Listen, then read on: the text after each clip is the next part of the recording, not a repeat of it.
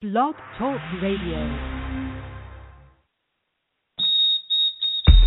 From the Windy City to your city, courtside, the matchup you've been waiting for. A field of dreams for some and a long ride home for others. Sounding so good through the air, it's like you're right there. Folks, you want the score? People, she's got your game. It's the Akai Show, featuring comedian Nikki Brayden. She is pretty funny with your host, Akai. Radio never looked so good. Everybody, happy Monday. Welcome to the Akai Show Unplugged, featuring comedian Nikki Brayden. Hopefully you're ready to kick your morning up to midday. And Nikki, we have quite the show laid out today. I think some good stuff, some good conversation. So everybody should be ready to get into the mix. With that being said, not that we should have to remind you, but I figured we'd stay consistent. How the show is going to unfold today, we always kick off with what's trending, those hot topics and headlines everyone's talking about that may have a local, national, or international focus. A new segment will wrap up the first hour. Let's get our culture on. And there's a couple different topics that I think are interesting that we're going to dive into. Then we'll kick off that 1 o'clock hour with the fringe, those headlines that are trending, maybe just not in your timeline, but we think they're worthy of conversation. And because it is Wednesday, it's time for What Would Nikki Say, where she goes 4 rounds toe-to-toe with dear Abby, trying to give wayward souls some real, honest advice. And then we'll wrap everything up with celebrity talk and the side-eye. That's how the show is going to unfold. If you'd like to get involved, we always encourage you to. You're the reason that we're here. 310-807-5211 is how you can call in and share your opinion with everyone. Of course, if you want to get social with the show, you can find me on Facebook and Twitter at The Akai Show. Nikki, how can they connect with you? I am Nikki Brayden on Facebook and Twitter, the Nikki Brayden on Instagram, and the chat room is wide open. Come in with your conversation. That's right, and safe for entry. Of course, as you know, we are on with you every Monday, Wednesday, and Friday from noon to 2 p.m. Central Standard Time. So if you happen to miss any shows because you're at work and maybe you can't tune in, I understand. You can always find all of our shows either on the Blog Talk homepage or you can go to the iTunes Store, the podcast section. Just search Akai Presents, or make it simple, just go to my website, myakai.com, and voila, all the shows are there. Also, Nikki, if people want to check out what you're doing on a regular basis, your website is up and going. What's your website for people to check you out at? It is up and going. It is NikkiBrayden.com. I have a couple little pictures to add, but other than that, we're up and going. So go stop by, check it out, NikkiBrayden.com. There you go. There you go. So another way that you can connect with Nikki. All right, so let's go ahead and get right into being consistent. We are celebrating our Pisces brethren, which means somehow your birthday falls between February 19th and March the 20th. So what is in store for Pisces? Okay. People in your social circle seem to be playing a game of follow the leader today, and the leader is you. Suddenly, everyone loves the music you're listening to, is dressing the way you're dressing, and talking about the stuff you're talking about. All this limitation is probably not conscious on their part, so don't feel threatened or mocked by the act. They just admire you a lot more than you realize.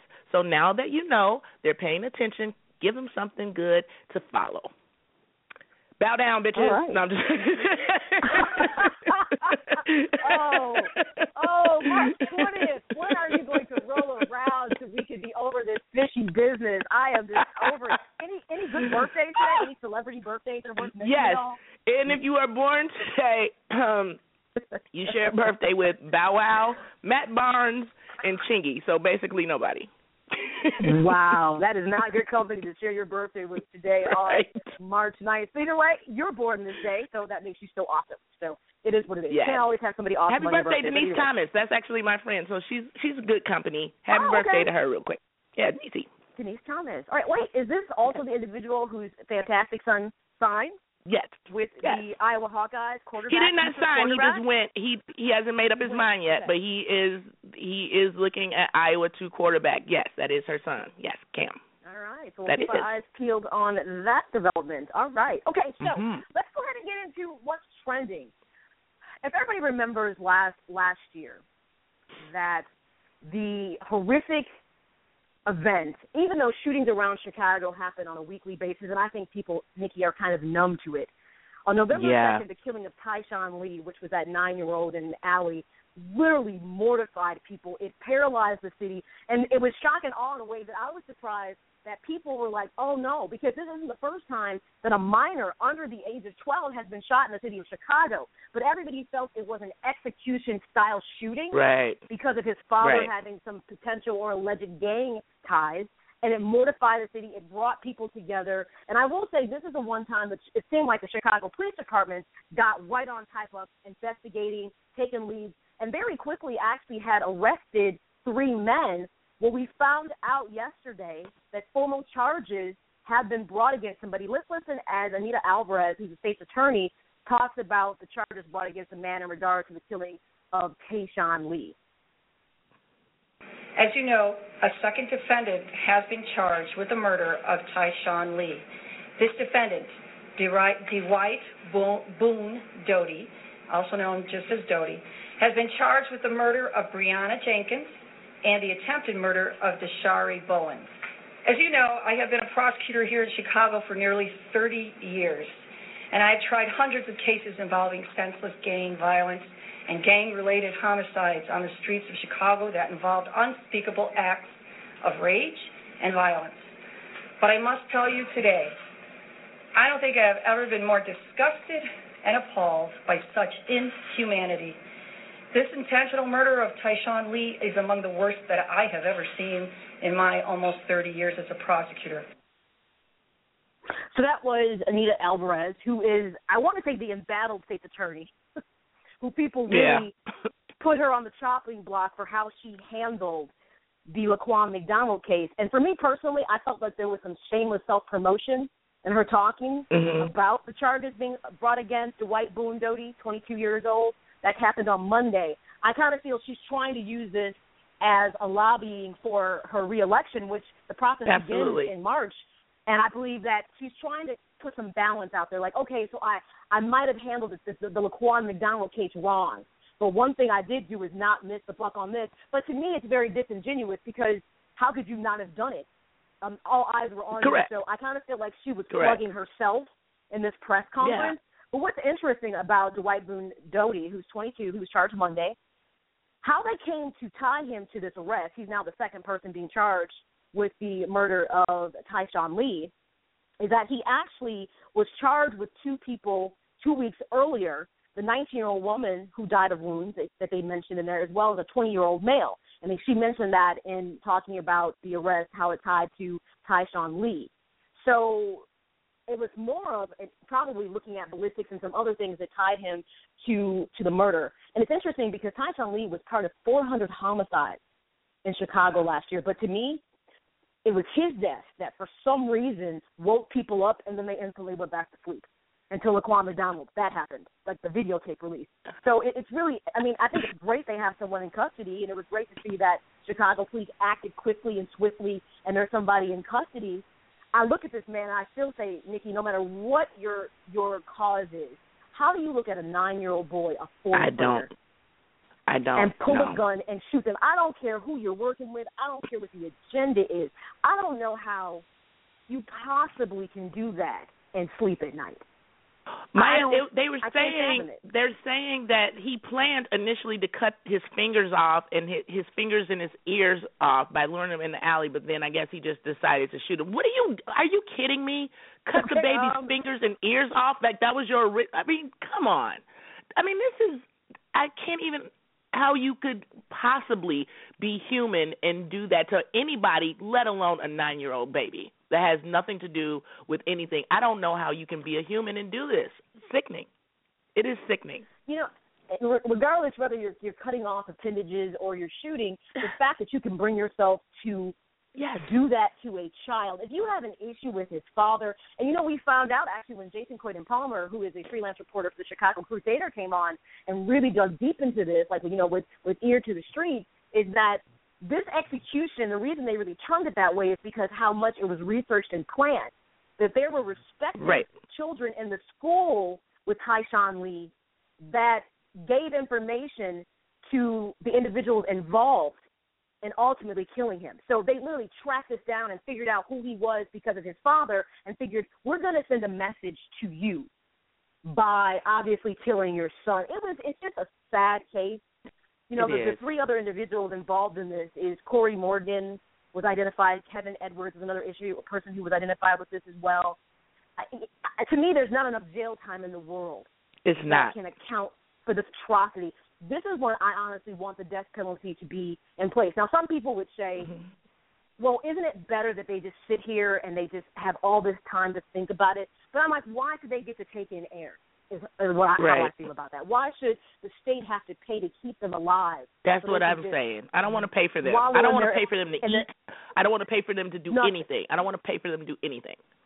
No. If there's any real honor among thieves, when these individuals land in jail, they always say that crimes against the elderly and children are deemed to be unacceptable as a code that you don't do. If there's any honor among these individuals, I hope the minute they step into prison, and I just may sound callous and just extremely crude on my part, I hope they are immediately beat to a pulp, made to suffer, and then they are going to be. They are absolutely going to be. How they killed that young boy, no empathy, no conscience. I don't know how you even can walk around and just.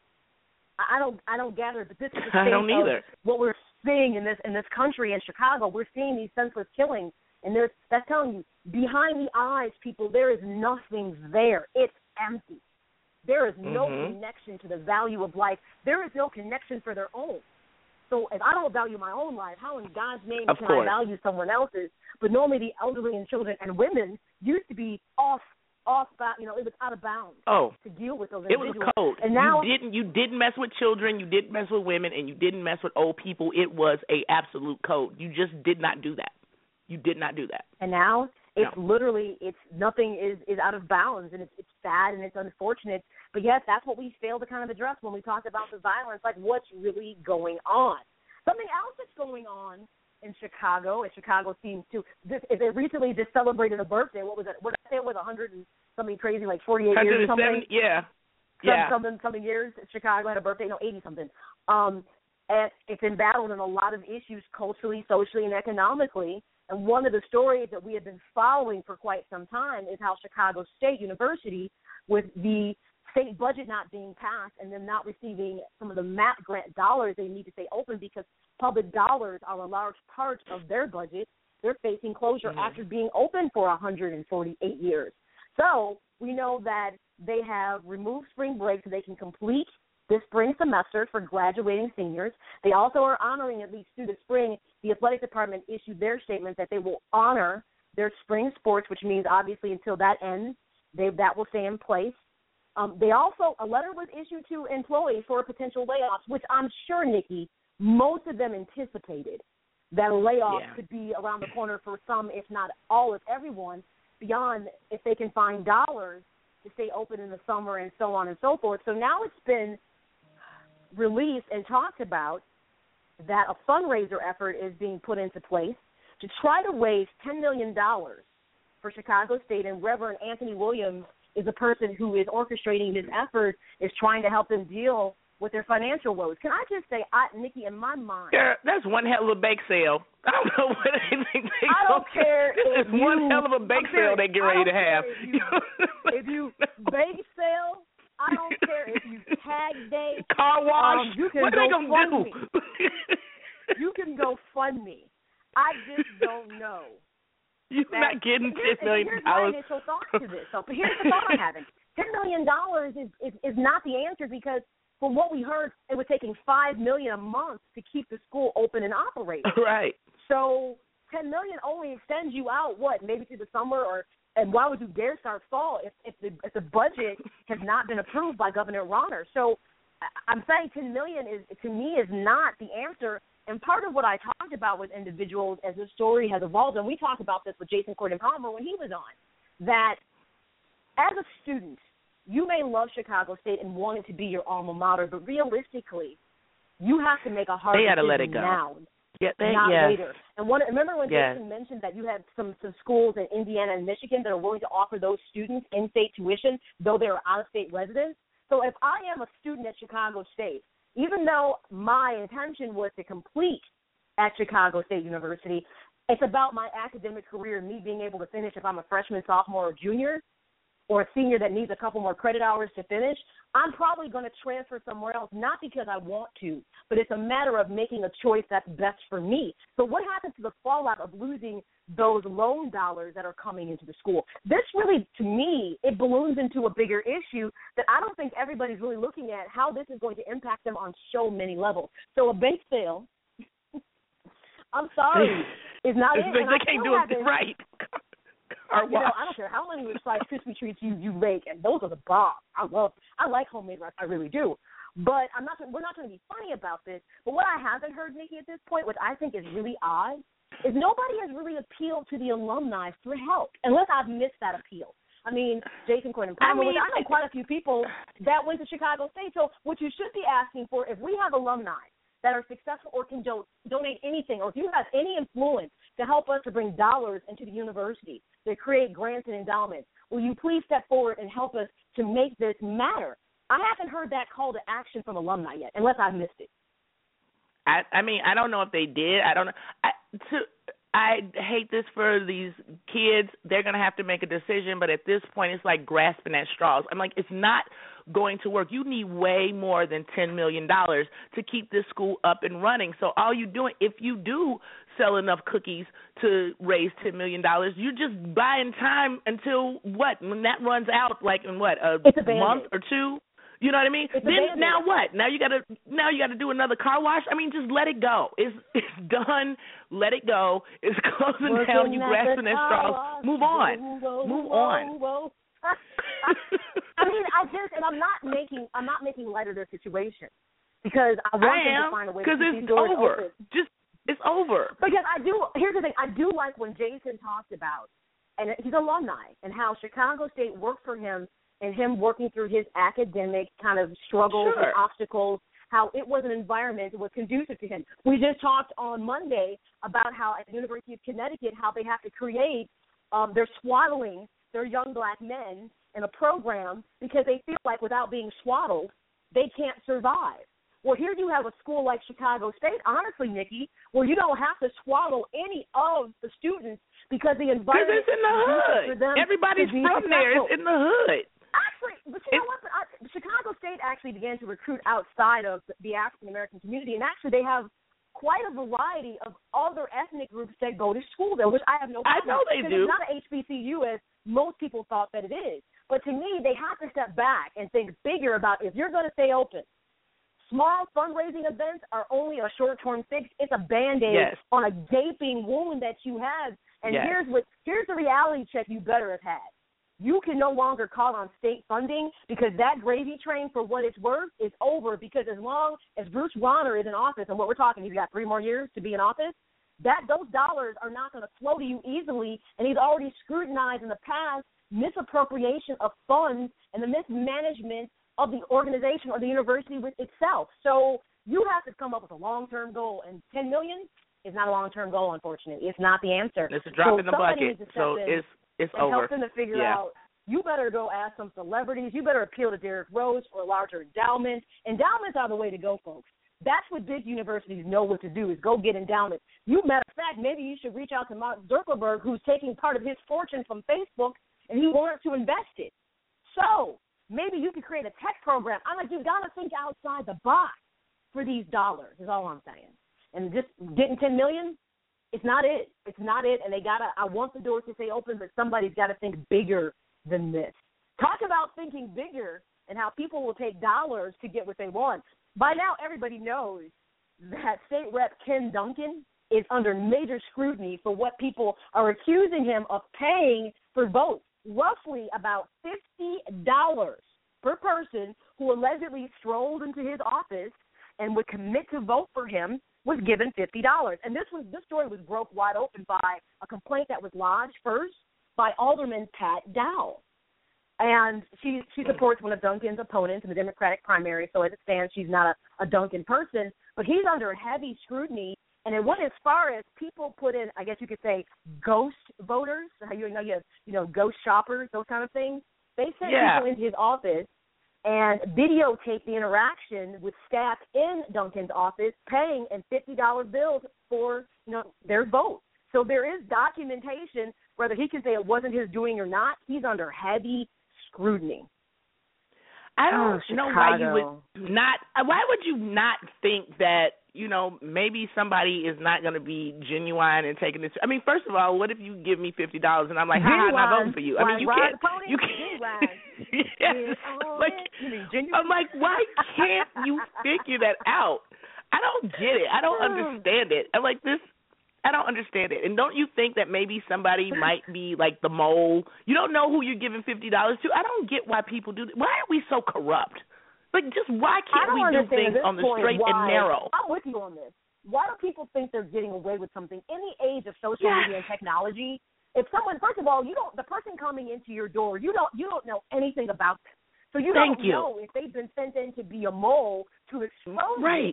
So I don't understand why you would just shell out $50 bills to people that you have no idea who they are. Not to mention, how do you know they're going to cast a vote for you come March 15th? That's what I said. I'm like, I'll just be like, hey, I got free $50 and I'm not voting for you. How about that? I mean, that doesn't guarantee the vote. This is what I don't understand. Now you're in hot water for stupidness.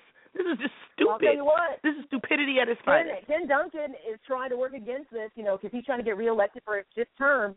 And, in Illinois, buying votes is a Class 4 felony. So it's not just the fact that you want to get reelected. Now you're trying to stay out of jail.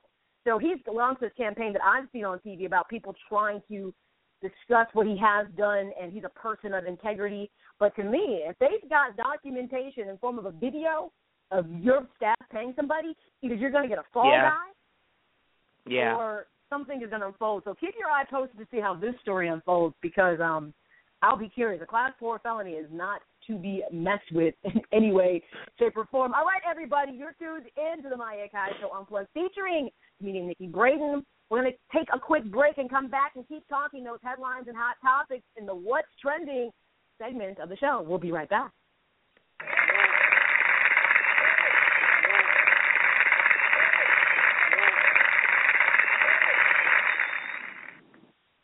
Well, the man said, we're gonna start it all. We're gonna start it all. We're gonna start it all. And then he said, we're gonna start it all. We're gonna start it all. We're gonna start it all. I tell you what we're gonna do. I tell you what we're gonna do. We're gonna start it all. We're gonna start it all. We're gonna start it all. We're gonna start it all.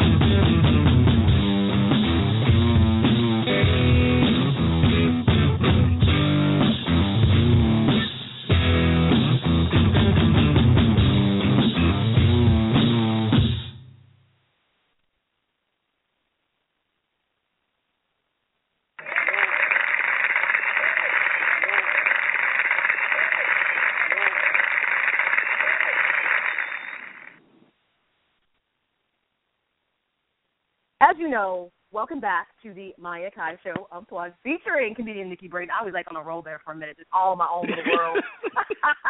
I was, and it was fantastic. Anyway, I was like, hello. I was like, hello. Right. Nobody can hear you. No one can hear you. No one can hear you. We're still the what's trending portion of the show. I'm talking those hot topics and headlines that are trending local, national, internationally. We started out the show with some Chicago topics. That's local. We're going to switch gears and talk about some national headlines out there that people are talking about. So as always, you're welcome to join the conversation, 310-8075-Q11. The chat room's open, and you know where to find us on social media. So let's go national. We live in a society, Nikki, where everybody is just too happy. And this next story, I said, $95 million is a lot of money, especially when you say you've been tased by law enforcement. Now, in my mind, I'm thinking this guy knows that right now the country is very sensitive to the culture of law enforcement and how they treat citizens.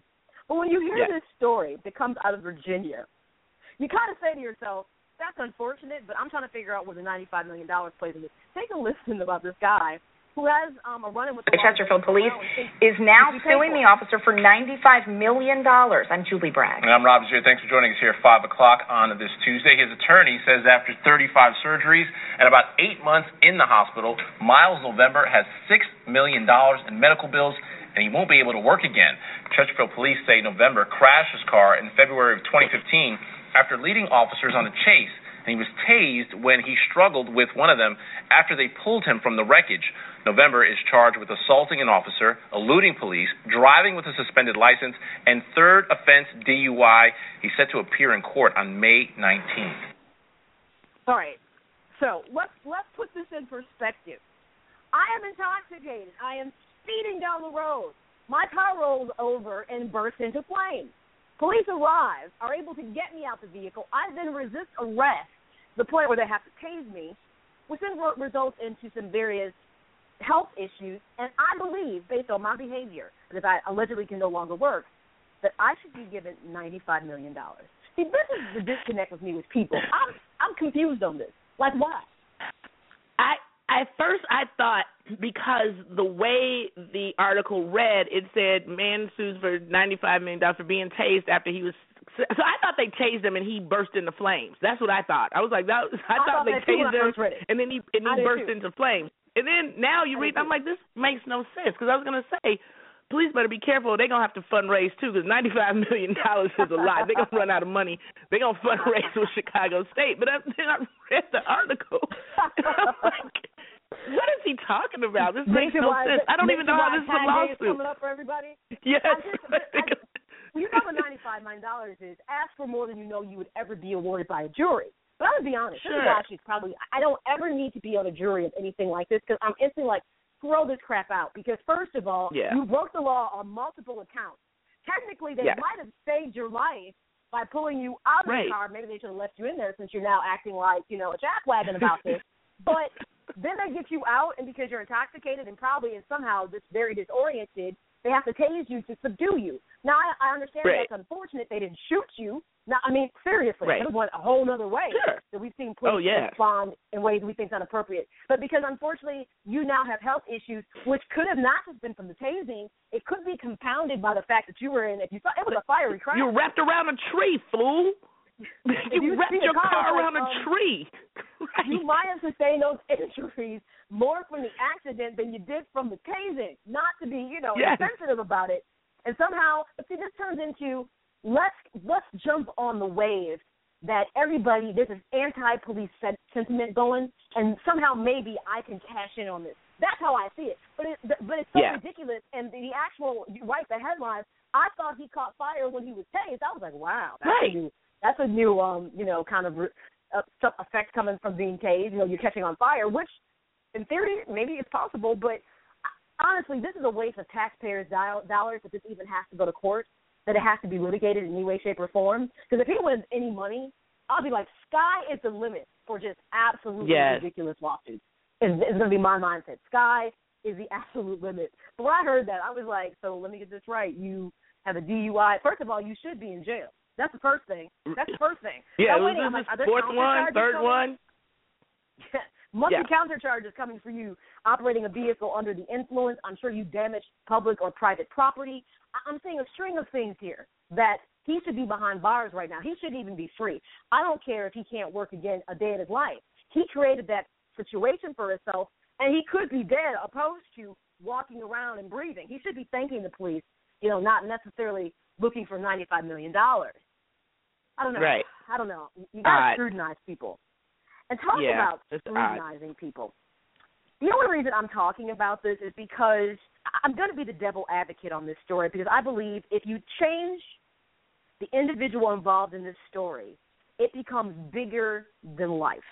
So we know at one point of time, Maria Sharapova was really like, you could say, the tennis rival of Serena Williams. The Russian athlete was deemed as, she had many endorsements because, she was tall, she was blonde, she was everything that the tennis world could market and was behind her. And in 2012 was really a big moment with her and Serena Williams. Well, recently it's come out that she tested positive for meldonium when she was recently tested during the Australian Open. And WADA, which is the organization that manages the WTA, the World Tennis Association, for drug infractions, after testing, because I don't think people realize athletes get tested before each of these tournaments they go into. So she tested positive for meldonium, which is a drug that is not allowed by the WTA. So instantly, obviously, people are like, oh, my God, Sharapova had a positive drug test. But she came out and discussed that the drug, which she was taking, was not known as meldonium, was prescribed by her family doctor, that she had been battling things like some diabetes issues. And according to her, when she took the drug, to her knowledge, it was not on the banned substance list that she wasn't able to take. So she didn't know that she was taking something that was not going to be acceptable, and she took some accountability for it and said, I took it, it was prescribed by my doctor, and I didn't know that it was not allowed to be taken. Now, Serena has taken the high road and has just said, something? I give her credit for taking responsibility. What more can she do? She didn't win the Australian Open, so why is it so controversial? Right. I think that is such a high road for Serena to take during a press conference that happened on Tuesday. But what I think is interesting is that, honestly, I swear to God, Nikki, if this had been Serena Williams, I know, the media would have been consumed with, see, she abuses drugs. Yeah. This is why she's at the top of her game. I don't even know, and what they didn't discuss, what meldonium does for you as an athlete. That's what I was wondering. That it has to be banned. What does it have to do? Right, so I was like, I wasn't sure what it did as a drug that it would be banned. But what I think is interesting is there was some coverage on this, but I just really didn't feel that the amount of scrutiny that Sharapova got is equal to what Serena would have got. But I'll tell you this. Oh, absolutely. See, I think this is a matter of circumstance. She has since lost 3 of her sponsors, with Nike being one of them. I said, but let me say this. Often sponsors look for reasons to sever ties with you because Sharapova is not what she used to be. She's not, really a highly ranked tennis player. She's still with a notable, respectable amount of people look at her that way, but she's not like, let's say she was in 2012 or 2010. She's not that marketable athlete like she was. So sometimes I think that sponsors look for a reason to sever ties with you, and anytime there's doping involved, instantly, we can't accept that. We're severing ties. So I just think that was an easy exit for the 3 sponsors that left her. But I give her credit, but here's my other scrutiny of this. And Capriati was like, nope, you know that that's cheating. It's cheating, and it's not okay. Here's my thought if I was an athlete. Before I would take any drug, seriously, I wouldn't just run it by my doctor. I would go to WADA that manages it and say, my doctor wants me to prescribe me this drug. Is this acceptable? Is this a banned substance? Before I took anything, it could be Flonase. And I'd be like, can I take Flonase? I know it's not on the list. Yeah, I know. Probably that would be a smart thing to do, but then you're probably thinking, like, if it's for diabetes or, like, I would never make the correlation, like, this is some, like, enhancing drug that's going to alter my game or, like, affect, how I play in the way that it would be. I wouldn't think that, like, for diabetic reasons. It's not like a steroid or, you know what I mean? Well, so she probably didn't even think to ask that. I'm trying to figure out what meldonium is. She was taking it for diabetes as well as she had a history of irregular heartbeat. So you are talking about a drug that probably you should scrutinize a bit. But I don't feel, like I said, it could be Flonase. And I know that sounds ridiculous, but because those lists are modified, they leave it on the onus, on the responsibility on the athlete to do the research to make sure they're not taking a banned substance.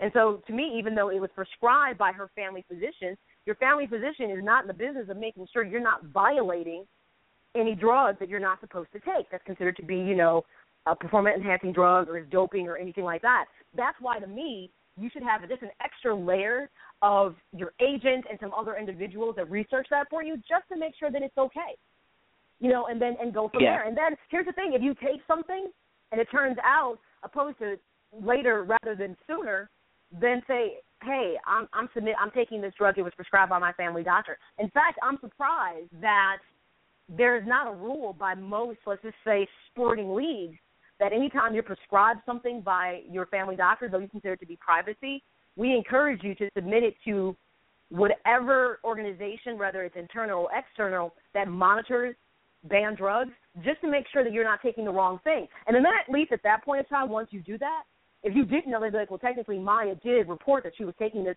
for family doctor, FYI, this is a banned substance, you can't take that. So then at least, to me, it gives you a safety net. I mean, I just think, because I think if they keep expanding the list, if they keep expanding the list, you may not know what's on the list all the time. Exactly. Because this is your job, just like a drug screen can get you in trouble at any job. It's a safety precaution I think you should just take to make sure everybody's communicating properly. I don't know.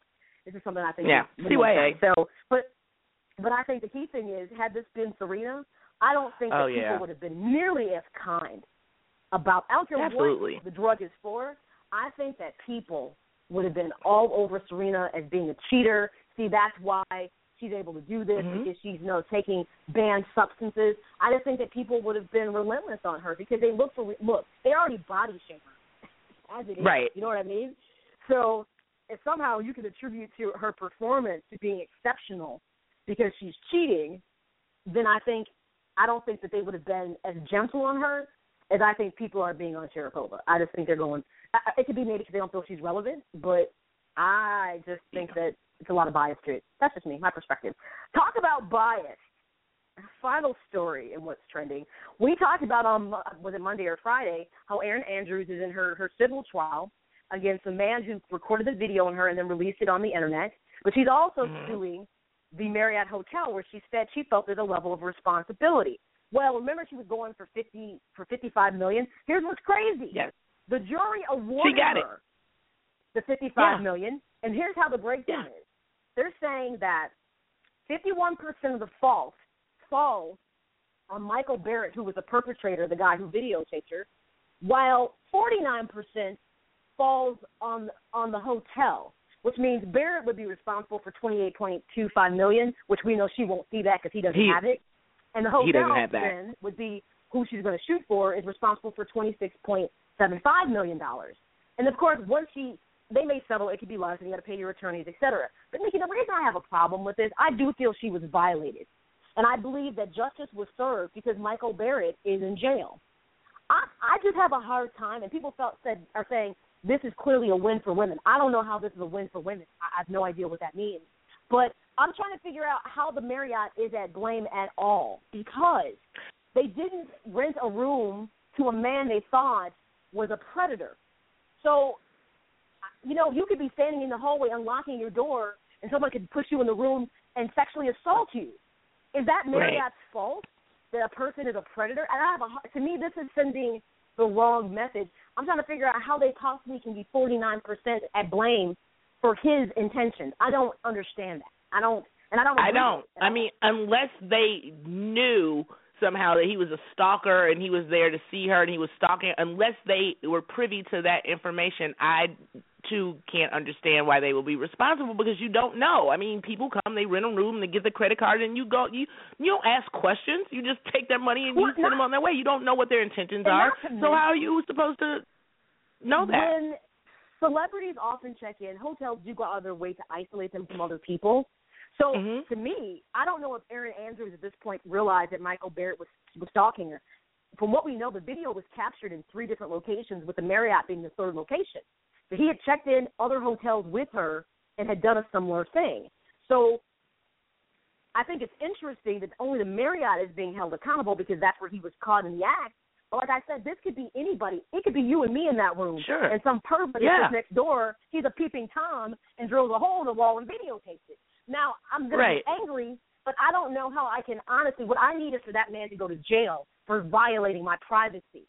But I don't know Right. how I can possibly hold the hotel accountable for that unless Erin Andrews had an idea this man was stalking her, which I don't know if she knew. If she did, then she should have alerted the hotel, I'm having issues with a person who's stalking me, and you can make a request for someone not to be on either side of you. You know what I mean? Yeah, right. There are things that you can do to kind of help. I don't know if she knew this or if it was after the fact. And I know hotels do go usually out of their way not to put people next to people that are considered to be celebrities because they know this can be an issue. So I just think that it's just so unfair. I understand that the Marriott is a $1 billion corporation, but I don't think they're liable for this because you don't rent a room to somebody with the intention that they're going to be a predator. You don't. And I know what's about to happen now is you're going to end up signing on a waiver that hotels will no longer be responsible for privacy issues. They're going to say we go out of our way, obviously, to try to provide privacy and safety to all of our patrons, but we can't guarantee. We don't know who's checking into a room next to you. Obviously, they don't do background checks, but you could have done a background check on Michael Barrett, and it could have come back clean. It's kind of like the gun situation. Right. You could come back clean on a background check, get a weapon, and all of a sudden go postal years later. So I have an issue with this, and if I'm Marriott, I would appeal it. Justice was served when this man went to jail. I'm trying to figure out how Marriott is liable for this. I just can't agree with that. I have a problem with that. I don't see how it makes any sense. Don't start this too much. I'm not doing background checks to check into a Holiday Inn Express. This is getting ridiculous. No. You know what I mean? Like you don't need to know all that about me. You don't need to be in people's business. See, this is when things just get out of hand and it goes too far. Then you have to take extra precautions. Now we got to do extra stuff so they can be covered. It's just too much. Check in the hotel and take your chances. Well, that's why I think this really becomes a landmark. Well, I think it becomes a landmark case, Nikki, because if this holds up, I think eventually hotel chains or anybody who provides those kind of services are going to have to create a waiver to cover, as you say, CYA, because if not, they're just wide open for suits like this. So this actually, to me, becomes a landmark case of how are they liable? Somebody, and I don't know how this is a win for women. I'm trying to figure this out. Like how, It's a win for women because that man's in jail, yes, but when the average Joe gets this same type of justice beyond that man, people get less for services, for God's sakes. No, absolutely not. This is somebody drill a hole in my wall and take a picture of it. You think I'm getting $55 million for it? They were like, if you don't take your behind to sit down somewhere, it is no way. You better be glad somebody looking at you. Go sit down. I don't know. There's a lot to be said.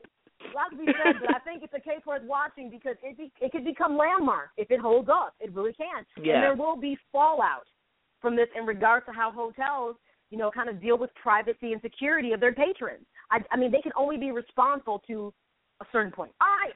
So that's some of the topics that are out there in headlines that are trending. We're going to wrap up this first hour with a new segment, Let's Get Our Culture On. Oh. There's an article that came out by a white teacher who thought they could reach their black students until one told them they couldn't. I have some thoughts on that. And there's a new emerging term in America for people that are multiracial, specifically if they're Mexican and black. Blaxican, which is probably a word that isn't new to a lot of people. And the final thing we'll talk about is a principal met a former student that she had expelled and had an aha moment about her action. We'll talk about all those things in the Let's Get Our Culture On new segment. You're tuned in to the Akai Show Unplugged, featuring Brayden, everybody. We'll be right back.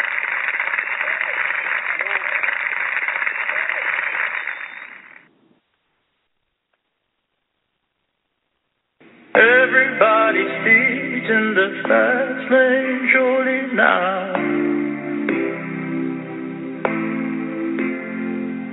Revving through the gears, trying to keep ourselves from stressing out. Take a look in your heart and your soul. This is really it. Is it all that you are? We're so caught up in the riddle and we suffer for so little. Oh Lord.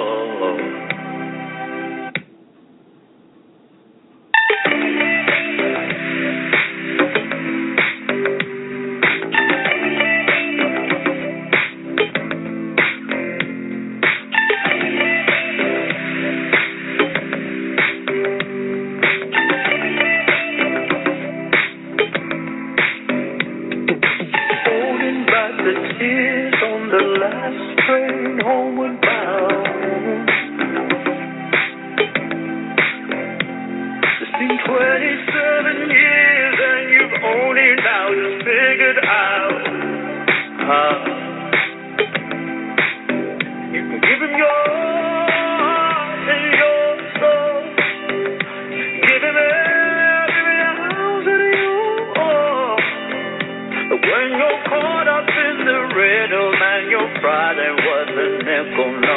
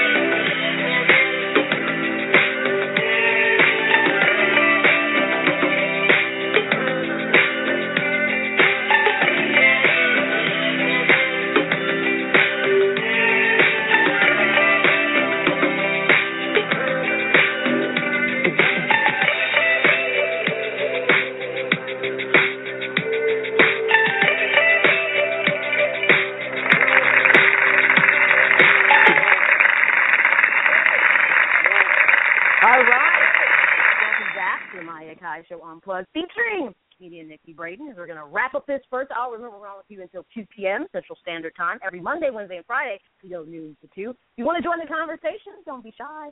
You can always call in. We hear what you got to say. 310-807-5211. If you like to get social with the show, we encourage that as well. You can always find me on Facebook and Twitter at The Maya Akai Show. Nikki, how can our listeners connect with you? Nikki Brayden on Facebook and Twitter. The Nikki Brayden on Instagram. All right, so a new segment that we are rolling out. Let's get our culture on. You know, I feel like we always have a lot of negative conversations, but there's some conversations that involve multiple races that I think we need to have. I think part of the reason, Nikki, we have such cultural conflict in this country, the triple C, is that we never really talk about anything before it blows up, before it gets bad. I'm like, so opposed to, like, rejecting what you're not familiar with, how about you get familiar with and just learn a bit more about it? So then, let's get our culture on. So this first story is interesting to me. It was a white teacher who contributed to the answer sheet, which is a part of the Washington Post, one of their kind of contributor sections of a newspaper, who said they thought they could reach their Black and Latino students, and then one of them told them that they couldn't. And it made them kind of reevaluate, kind of their stance. And it was, a teacher that had been, in the system for a number of years, had worked in upper settings, had always had a majority of students of color. He taught English and humanities. His name is Brock Cohen, and he worked for about 12 years in Los Angeles in their unified school district. And he left for a bit to earn his doctorate at the University of Southern California, and then he worked for a not-for-profit for Los Angeles Education Partnership before deciding to return back to a largely minority high school in South Los Angeles.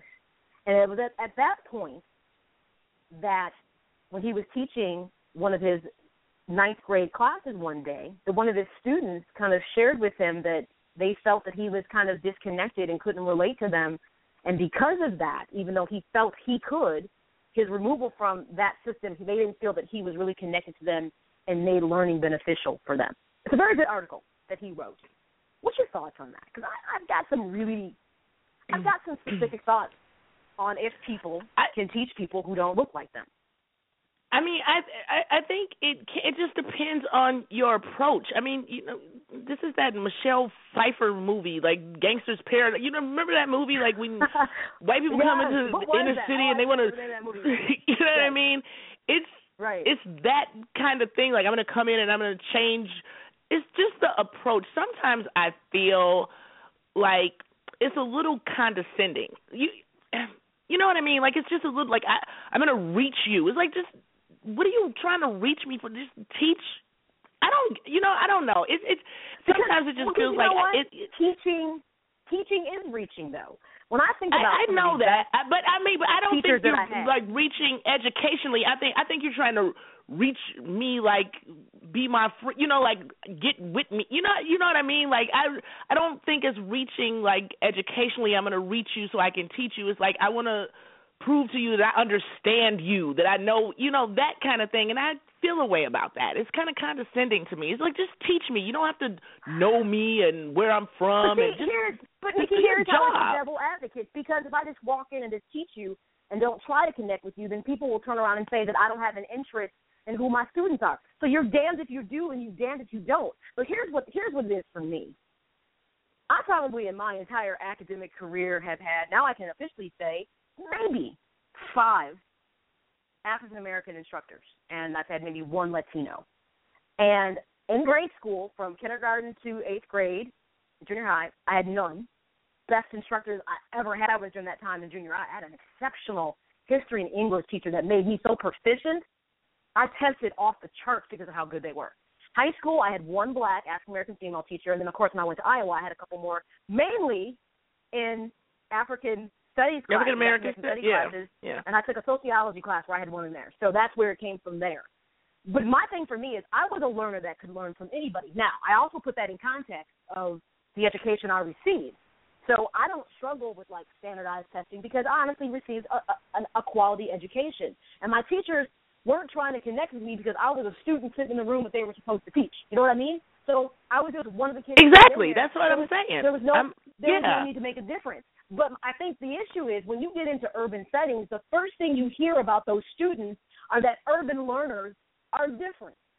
But that's not true because I'm an urban learner, that is so not true. That's not true. Went to you graduated high school early. You went to University of Chicago Lab School. You and I aren't typical students, so we can't use ourselves as, I think, a mirror image of what we're doing. But I didn't go by Now. myself. It was a whole bunch of us that went with me. I mean, I wasn't there by myself. It was a lot of us. But there were exceptional students that were pulled out and put in a special circumstance because they were identified as being unique. Different scenario. So we can't do it. Let's not even use us as an example. Let's just fast forward to today and look at urban learners.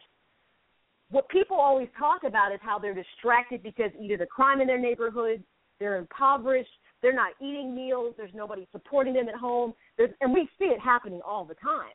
Now, what I think is interesting in this conversation is I've had conversations with teachers that are teachers of color who have talked about the struggles of just trying to teach kids who look like them because a lot is going on. So clearly there's going to be probably a larger disconnect with somebody who doesn't look like you, who right now right now our kids are getting a climate of they're being kind of indoctrinated into racism. They really are. So people who don't look like you don't have your best interests at heart. They're going to pass you over. It's really interesting the rhetoric that the kids are getting, and some just drop out. So I think here was my issue with this. I could care less about who stands in front of a child and teaches them as long as they have their best interests at heart and they're doing the key thing, which is having them learn. Correct. And more importantly, if you're a good teacher, you make kids excited about learning. Sure. And you are a good teacher. Sure. And for one moment, you can take that child who is marginalized and have them have a moment where they are engaged and they forget. That's an awesome thing. I don't care what you look like. What I wish we would talk about is the reason why urban learners are so different, because they're under duress as kids trying to learn, trying to get to school without being shot or beat up. The fact that they don't get, consistent meals. The fact that parents aren't looking out for them. We just had this conversation last night when we talked about how proud we are of our little core of friends where we had met at Iowa, and several of the kids, like yourself, your daughter, and some of our other friends have kids, are seniors in high school, and they're graduating. And I had said, I am so proud of everybody because the power of parenting is amazing. It's amazing because the circumstances, even though almost all their parents are college educated, everybody came from different backgrounds. There's some of them are single mothers, single parents. Eventually some people got married, but there were different circumstances. So it wasn't like it was a walk in the park for everybody who decided to have kids or had a kid, or whatever the circumstances were. But what mattered was the power of parenting, being there, being consistent. While we're deflecting about who's teaching our kids opposed to why they're struggling with learning in the first place, Nikki, we never get to the core of the conversation, and that bothers me. It really bothers me. Yeah. I mean, I think that, and I don't know, but from just what I can assess and what I see and what I hear, and I have friends who teach in inner city schools, and they are just completely, just so different. They're just so different from us. Just everything, just from, like you said, parenting and just the climate that they're growing up in and, like, everything. They're so different. So at one point, that's what I'm saying, urban kids were teachable. Like, we're no different from anybody else. And, I mean, it was a couple kids that might have been hungry, but you didn't have to, Michelle Pfeiffer didn't have to come in and turn the school around. It was like, we get it. You know what I mean? We didn't need all of that. We were very teachable by anybody. And I never looked at any of my white teachers and was like, you don't look like me. I don't get it. I mean, that just wasn't the thing. Never, ever.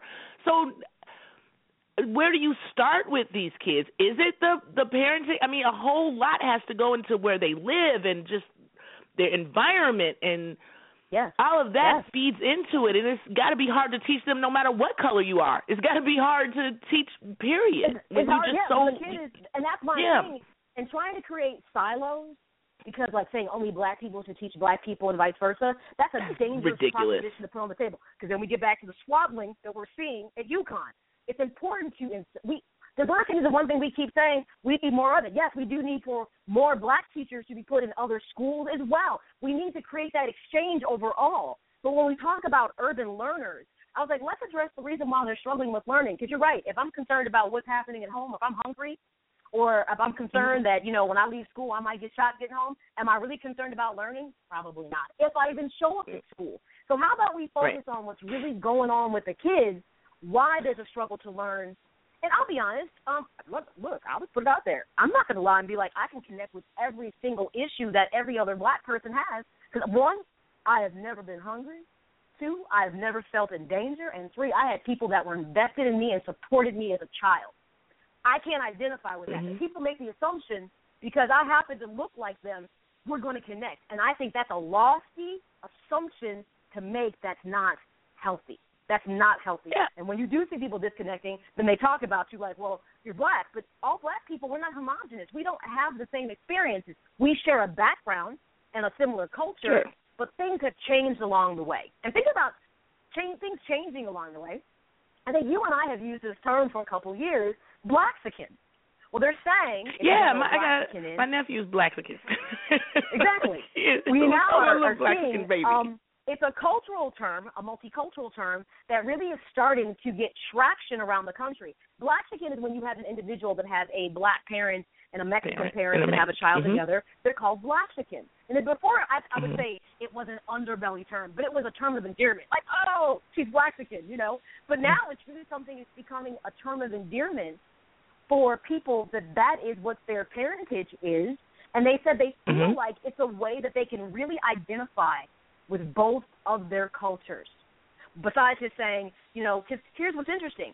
When you are Blaxican, it's really not about being multiracial. You have a racial component in some cases and an ethnic component. So you're really merging together two different things. So there's this great story that NPR did about it, about how a lot of kids that currently in this generation that share that identity, they're really finding some ownership in being called that. They like it. And I think it's interesting. So it's a term you might come to hear more frequently. Blaxican. I kind of like it. I do too. My nephew, I'm like, my little Blaxican baby. I'm like, oh, he's so sweet, my little Blaxican baby. He's Blaxican. I mean, the thing is, Nikki, I know a whole lot of people who have Blaxican kids. That's what's interesting.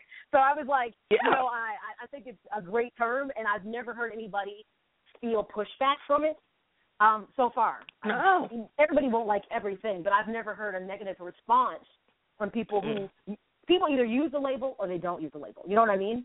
Right. But I think it's something that – so check out the article at NPR. It's part of their series they do called Code Switch. And Code Switch is dedicated by NPR about talking about social and cultural kind of changes or things that are on the horizon that are worthy of conversation. And I think a lot of kids were saying it allows for people to know who they were instantly, not just being multiracial, which can be kind of a blur, some of them said. It clearly defined who they were, and it gave them a sense of pride that they were able to honor both their parents. Something like Tiger Woods tried to do, but he kind of messed it up because he put too much in it. He was too many things. He was like cobbler blaze. I was like, that's too much stuff. You too many things. Be like Caucasian, Caucasian, black, and Asian. Well, his dad was black. There might have been some white people in his family, as there is with a lot of black people, but he was trying to immerse it all together. That's what I'm saying. I'm like, you trying to be too many things. Just pick two things and be that. Stop trying to be everything. Two is a max. on what you get 2 to is be. the max. You can only be 2 unless things. it's really, truly like warranted. We can look at both your parents and be like, okay, this, but it is what it is. So I kind of think Code Switch, check it out. It's an article by NPR that really talks about this new trend in identification for people that are black and Mexican in their heritage. It was really a great story I wanted to share. So let's get our culture on. Sharing some cultural conversation that may have some negative connotations, but seeing through it and finding the positive that kids can learn from anybody. But let's look at why they're not learning, the real reasons, opposed to sugarcoating it with who you shouldn't put in front of them. So my question is this. This is what I will leave you with Let's Get Our Culture On, for people who are adamant that black kids should only be taught by black people. So you put a black teacher in front of the kid. My question is, when they go home, is there food on the table? Is there somebody invested in who they are? Do they feel safe? Does any of that change the reasons that maybe urban learners struggle to be good students? I don't know. Just a little food for thought there. Because, I hate to say this, every black teacher isn't invested in every black student. I don't know if people got that memo. Absolutely not. Some more than others, but I don't know why people are acting like everybody's is a kumbaya, because it's not, folks.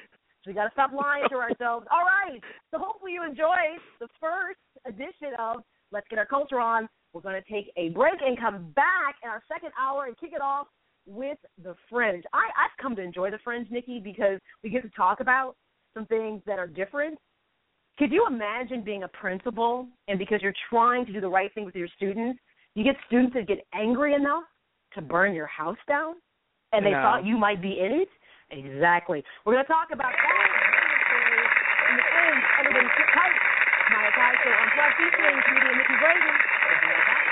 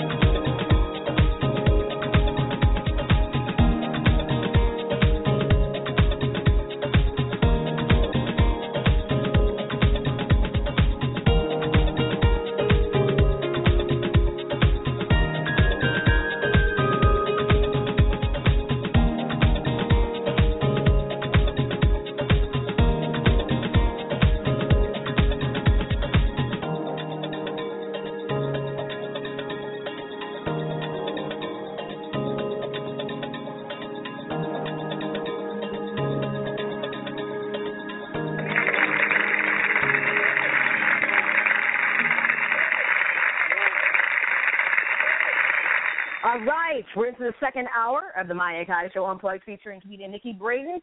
Kicking it off with one of my favorite segments, at least it's fastly becoming that, the Fringe.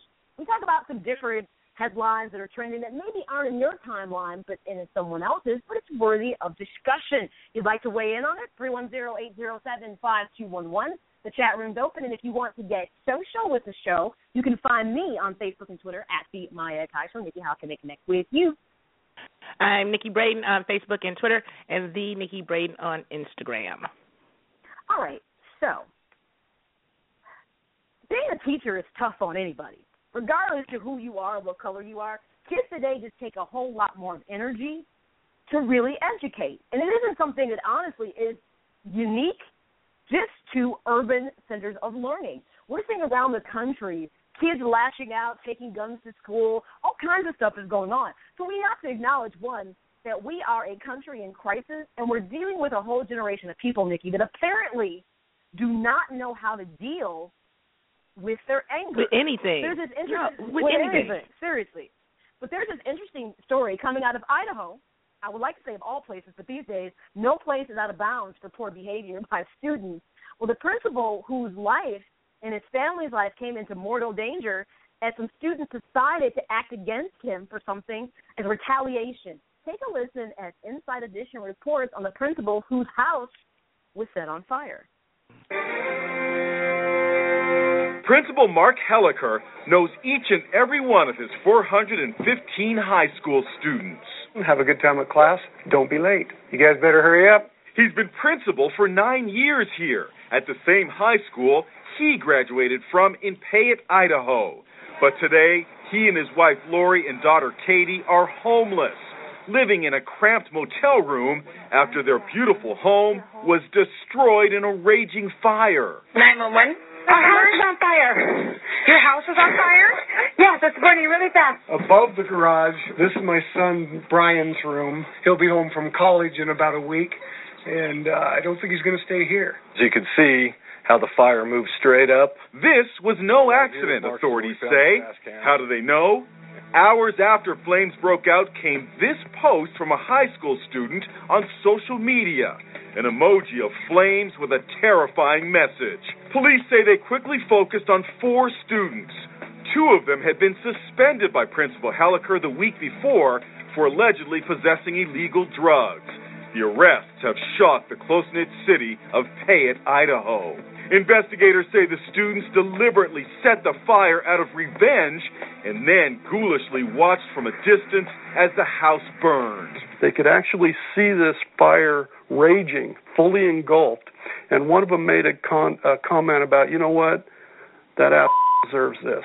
They never called 911. They had to have known people were in the home sleeping. Our cameras were there as the Hellikers met with an insurance adjuster to assess the damage. This was the master. Oh, my gosh. There's stuff, of course, in here, but you can't open it. Oh, man. People don't realize the fire was actually in here. Despite what happened to them, this principal and his wife, who is also a teacher, say they won't give up on their students. We've spent 20 years looking for the best in children, and that's not going to really change just because 4 of them made a bad decision. Oh, my gosh. All right, that was Inside Edition reporting on students in Idaho setting their principal's house on fire with them in it, Nikki, at night where they potentially could have been asleep as a retaliation. I know what my calling is and isn't in life. Being anything related to school is not it. Look. There is a disconnect. The fact that they were like, okay, we're going to get back at him. Let's set his house on fire.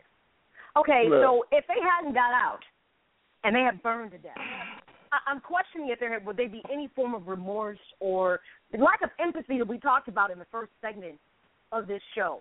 Why is that even remotely a normal reaction to have because you got caught in the act? I don't understand. This is just parenting. I'm telling you, Nikki, it's about I don't parenting. understand why they was meeting with an insurance adjuster. I was like, you be meeting with an ass adjuster, you burn my house down. An insurance adjuster, you just no. You go meet ass with an ass adjuster. Like, are you kidding me? Are you kidding me? Oh, my God. That's insane to me.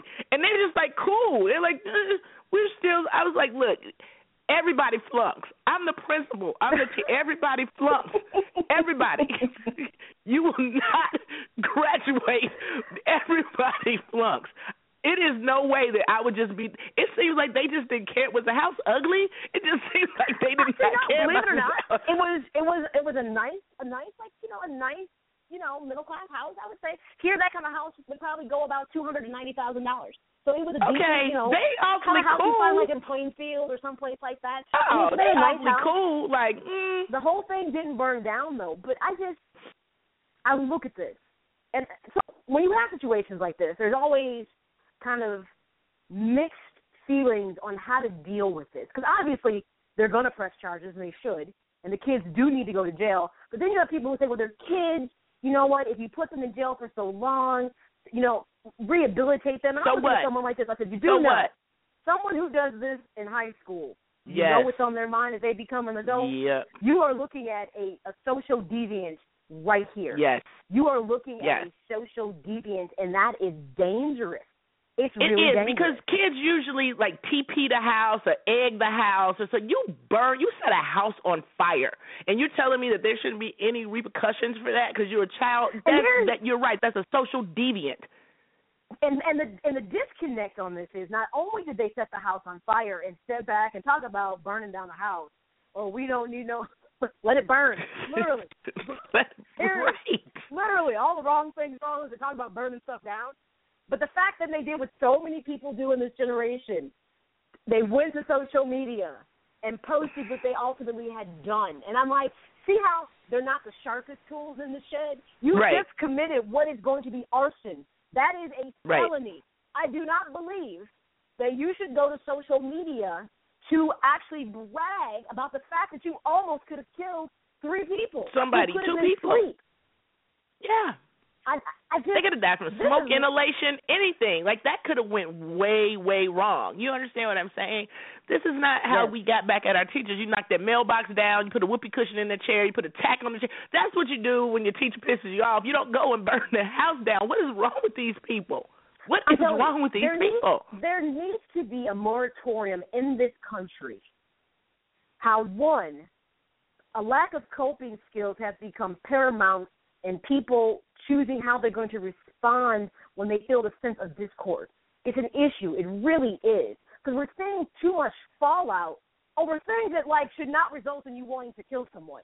So because you caught me with illegal drugs, which you know is a punishment is going to come with it, it's a reason why it's illegal.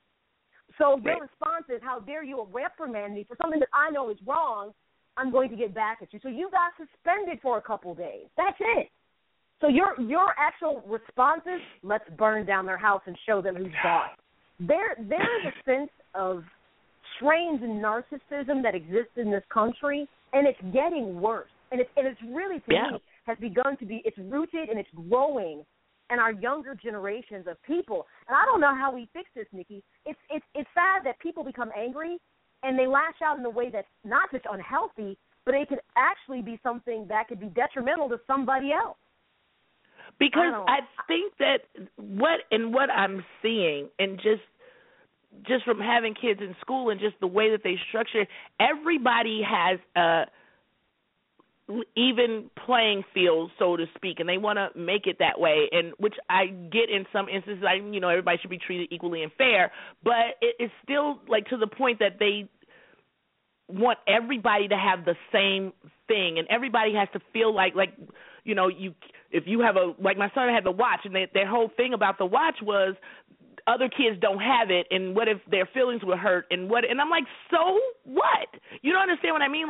So when you grow up, I guess, not knowing or not ever having your feelings hurt, or you're led to believe that everybody is supposed to have the same thing and get the same stuff and and then when it doesn't happen, they're starting to freak out because it's like, what do you mean? That's not fair, and people are freaking out. And a context that even goes beyond that. If nobody ever teaches you right from wrong, that's the basis of this. You got caught in the act, so hence you are going to be punished accordingly. You don't get to retaliate on something when you're wrong. This is not like Durango Street or Lord of the Flies or something strange. So I'm trying to figure out, if nobody teaches you about having a sense of responsibility, but more importantly, because this is a lack of empathy again, because now you're trying to kill people. And that's that doesn't make any sense. Welcome to the show. If you're listening in, because you called in, thank you for being here. But remember, if you have something you want to say, you got to hit the 1 button, because that tells me you're raising your hand and you have a comment. Otherwise, I just think you're listening via phone, which we appreciate either way. So just make sure, comment, hit the 1 button, and I'll know you have something you'd like to share. So that's a story that it bothered me. That it shouldn't, because we keep seeing these incidents of violence like this around the country, even in these places like Idaho and South Dakota. Remember, a couple months ago, we talked about the kid who took a gun to school and shot at the principal. He could have killed him because he was so close, but he grazed him instead. This lack of responsibility from actions of children, it all comes down to the parents, and I don't know how we fix it. Now, here's another story, and I'm definitely going to be the devil's advocate on this, because the first time I read this, I said to myself, I already know where this is going to be a ride. So officially, it's been reported that the first ever uterine transplant has actually been completed. So, this is something that has been looked at for a while, that specifically is looking at women who have fertility issues that cannot carry a pregnancy to term. Now on your donors list will be a uterus. And there was a situation for a lady where a lady passed away, and she was a donor, and she actually donated her uterus. And the transplant is the first official transplant that has happened in the U.S. of a uterine, which means this woman who now was unable to have children in hopes of this transplant, her body, keeps the uterus, will be able to carry a baby to term. And she was 26 years old. So this is actually groundbreaking because from a fertility standpoint, this will change maybe people having, Nikki, to have surrogates and things of that nature and be able to carry their own pregnancy to term. Now, what we don't know is it's technically not your uterus, which means there is a different DNA in your body. That's exactly what I was going to say. I'm curious about how, obviously it's your egg fertilizing, but what now we don't have is she has not become impregnated, so we don't know, will she truly be able to carry the baby to term? Right. But here's where I'm playing the devil's advocate on this. Do you remember probably in about maybe October, we talked about uterine transplant, but it was a discussion about men being able to carry babies to term. Yeah. And it was transgender individuals may now potentially have the ability to give birth if they can make a uterine transplant work for a transgender woman. So here's what I see coming down the pipeline. I'm telling you. I can't even take it. Uteruses I can't even take this conversation. are being donated as kidneys, livers, hearts, everything else, eyes, that partially can be donated. The argument is going to come down on the donors list. Does a biological woman have rights to a uterus first? Yes. So she either doesn't have one or a defective one, or should a transgender woman who biologically is not a woman, who would require more to carry a child to term, if even possible, do they have the same right to a donation? I'm telling you, it was the first thought I had. Here we go, folks. Absolutely not. It's going to be an argument on the table, though. I know it is. It's not going to be. Caitlyn Jenner doesn't need a uterus. This is where I'm drawing the line. You don't get a uterus. You don't get one. There are so many women who want to have a baby, and I'll be doggone if I'm going to give one to Caitlyn Jenner first because no, absolutely not. I will be outraged, and I can have children, but I would be absolutely outraged because I know as a woman, like, to not be able to do that, like, that's hard. Like, I mean, I'm not saying that's the purpose of a woman, but you're supposed to be able to have children if you so choose to, and your body's supposed to be able to do that. And when it doesn't, that's a hard thing to grasp. It has to be. And now you're telling me, like, I have the possibility to have a child and carry it to term, and now I got to compete with Caitlyn Jenner and that kind of stuff to get a No, I'm mad. Well, this transplant was done by the Cleveland Clinics, which we know is a very prestigious medical facility that does a lot of research and testing. And this is actually part of a clinical trial. And this individual was the first 10 patients. So the first step is, okay, these were women that either could not have children, had the uterus is removed. So now they've actually implanted, and as it stands, the uterus has taken. But now that next step will be, can they actually impregnate her, and can she carry, will she sustain the pregnancy and carry it to term? So now that will be the next level of this. Next step. And I'm telling you, so what they have not actually done, at least on the U.S. soil, is even attempted to, because we do know through gender reassignment surgery, a vagina is created, but you really can't create a uterus. Correct. So that would be the next step. So it still would have to be, from that aspect, there would still have to be research that would support.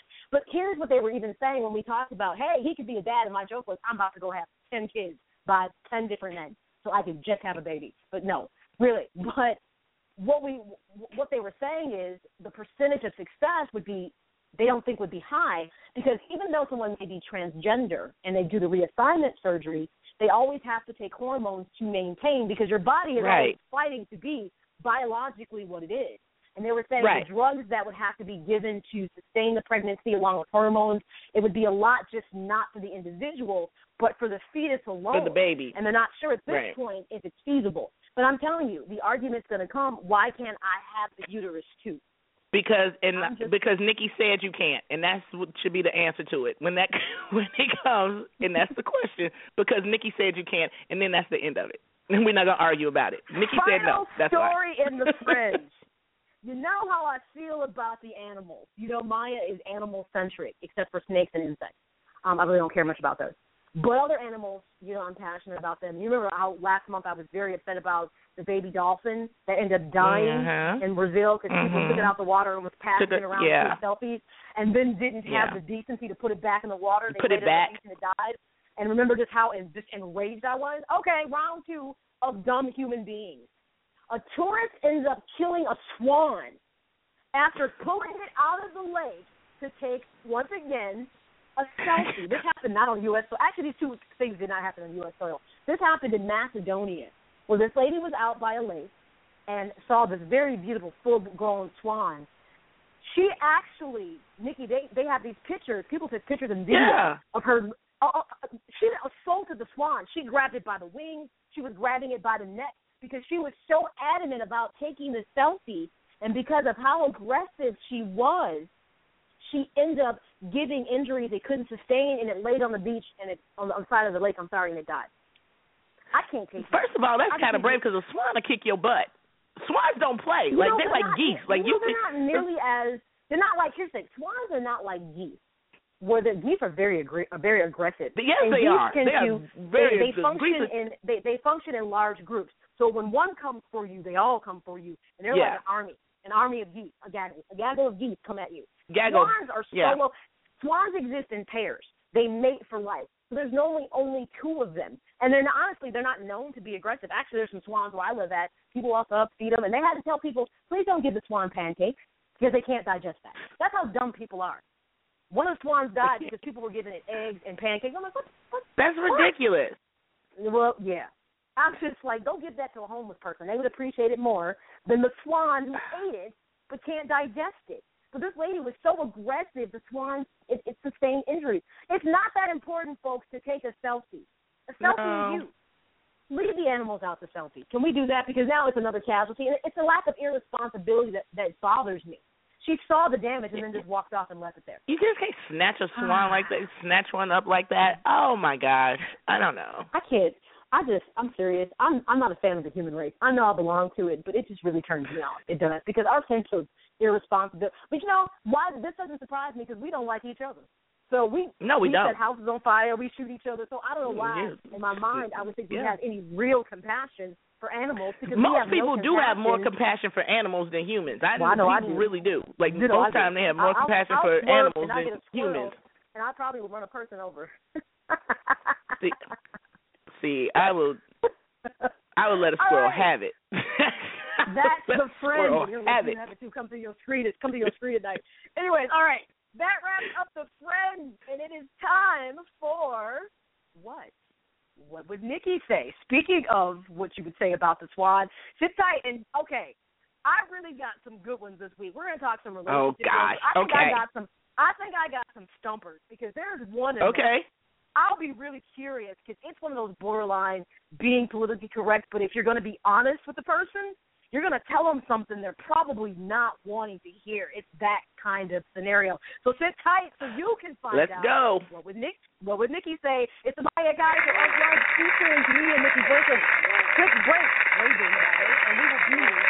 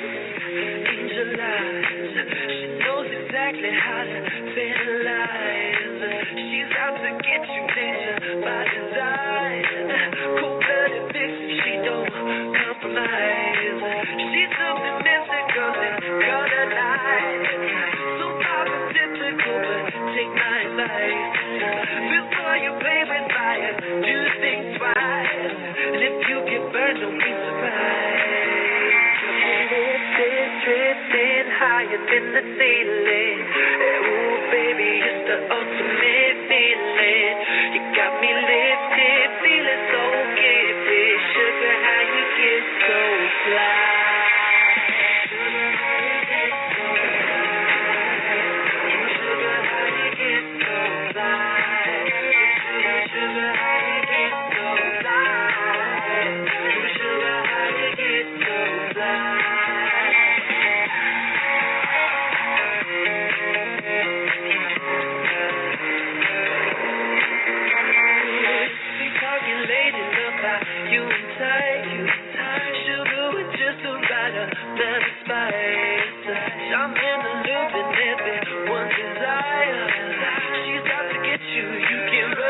Get high. She's something mystical, color lights. So far from typical, but take my advice. Before you play with fire, do things twice.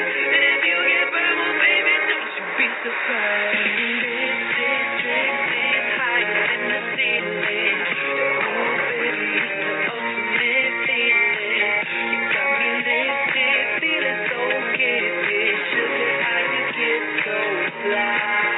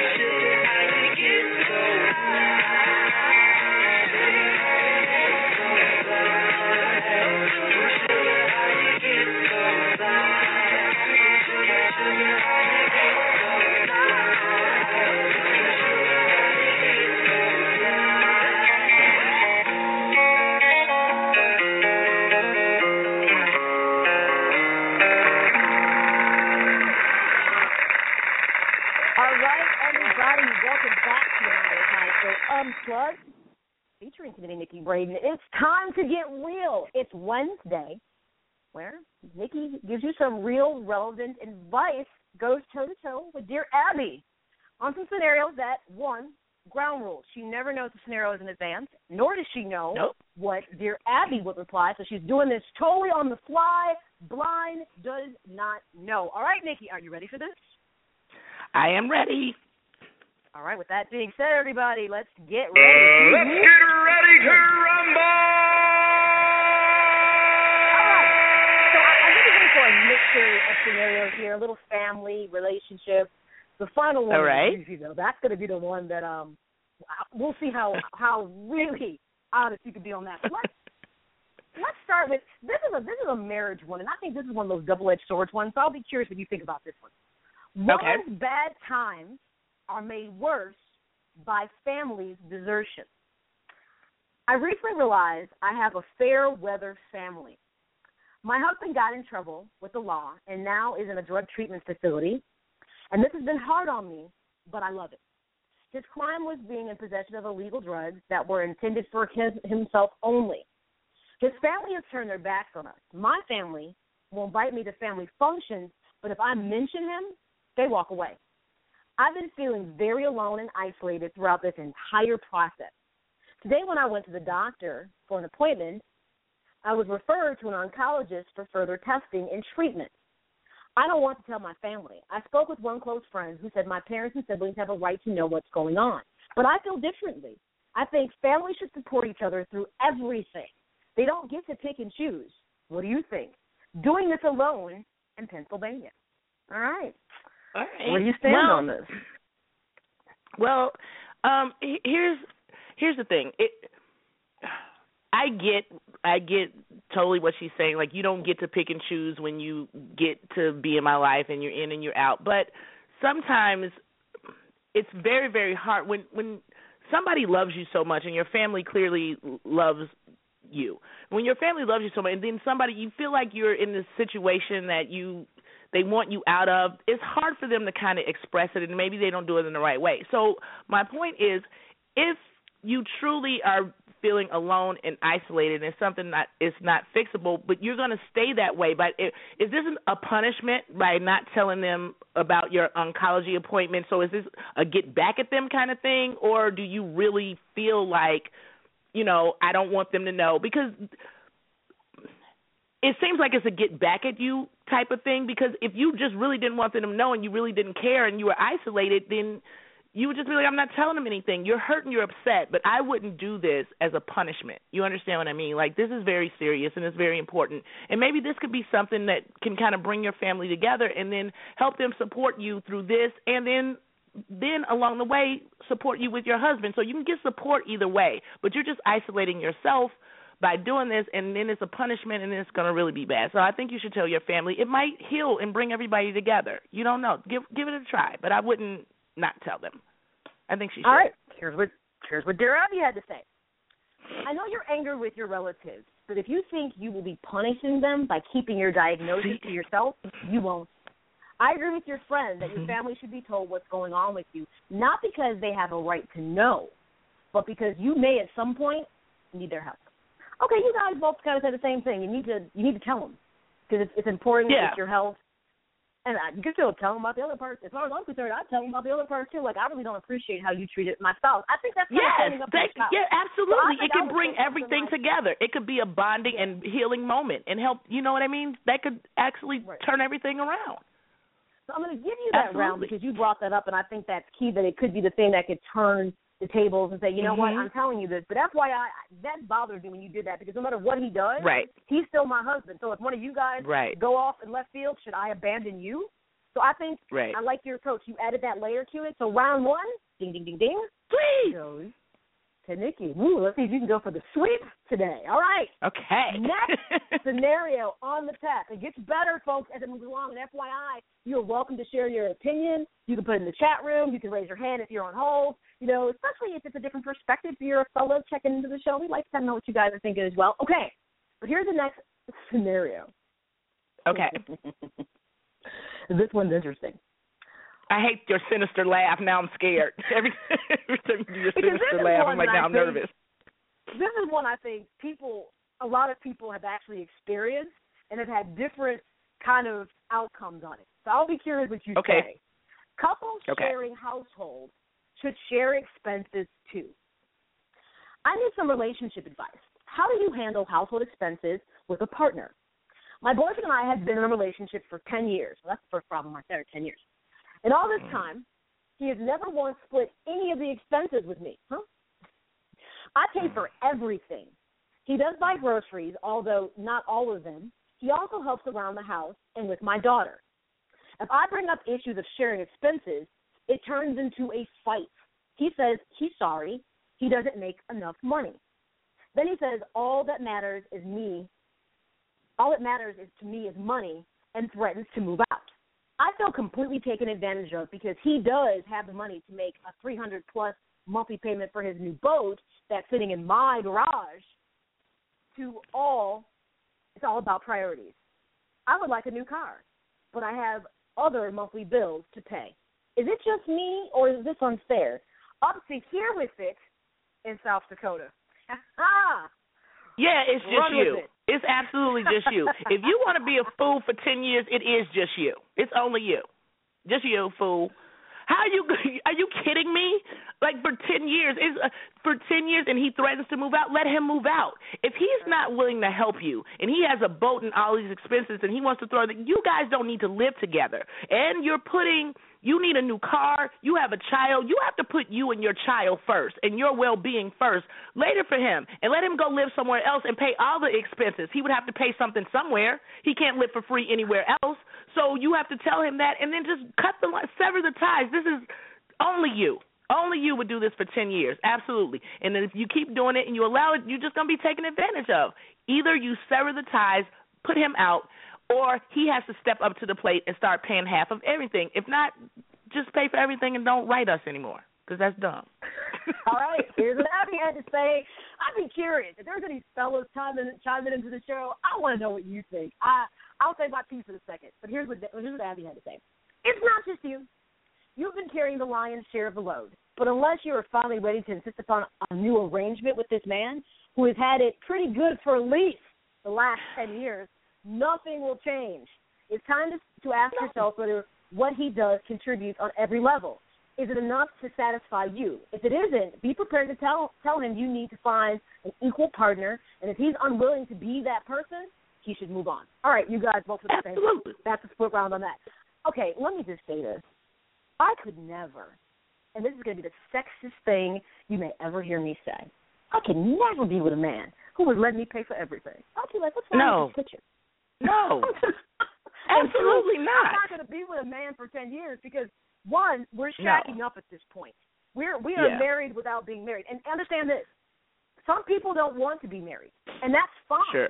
But if we are going to cohabitate and behave like we are married people, then we need to behave like we're married people, and it means equal responsibility. And why this man would be comfortable just, as far as I'm concerned, sponging off her and threatens to leave, then you should leave.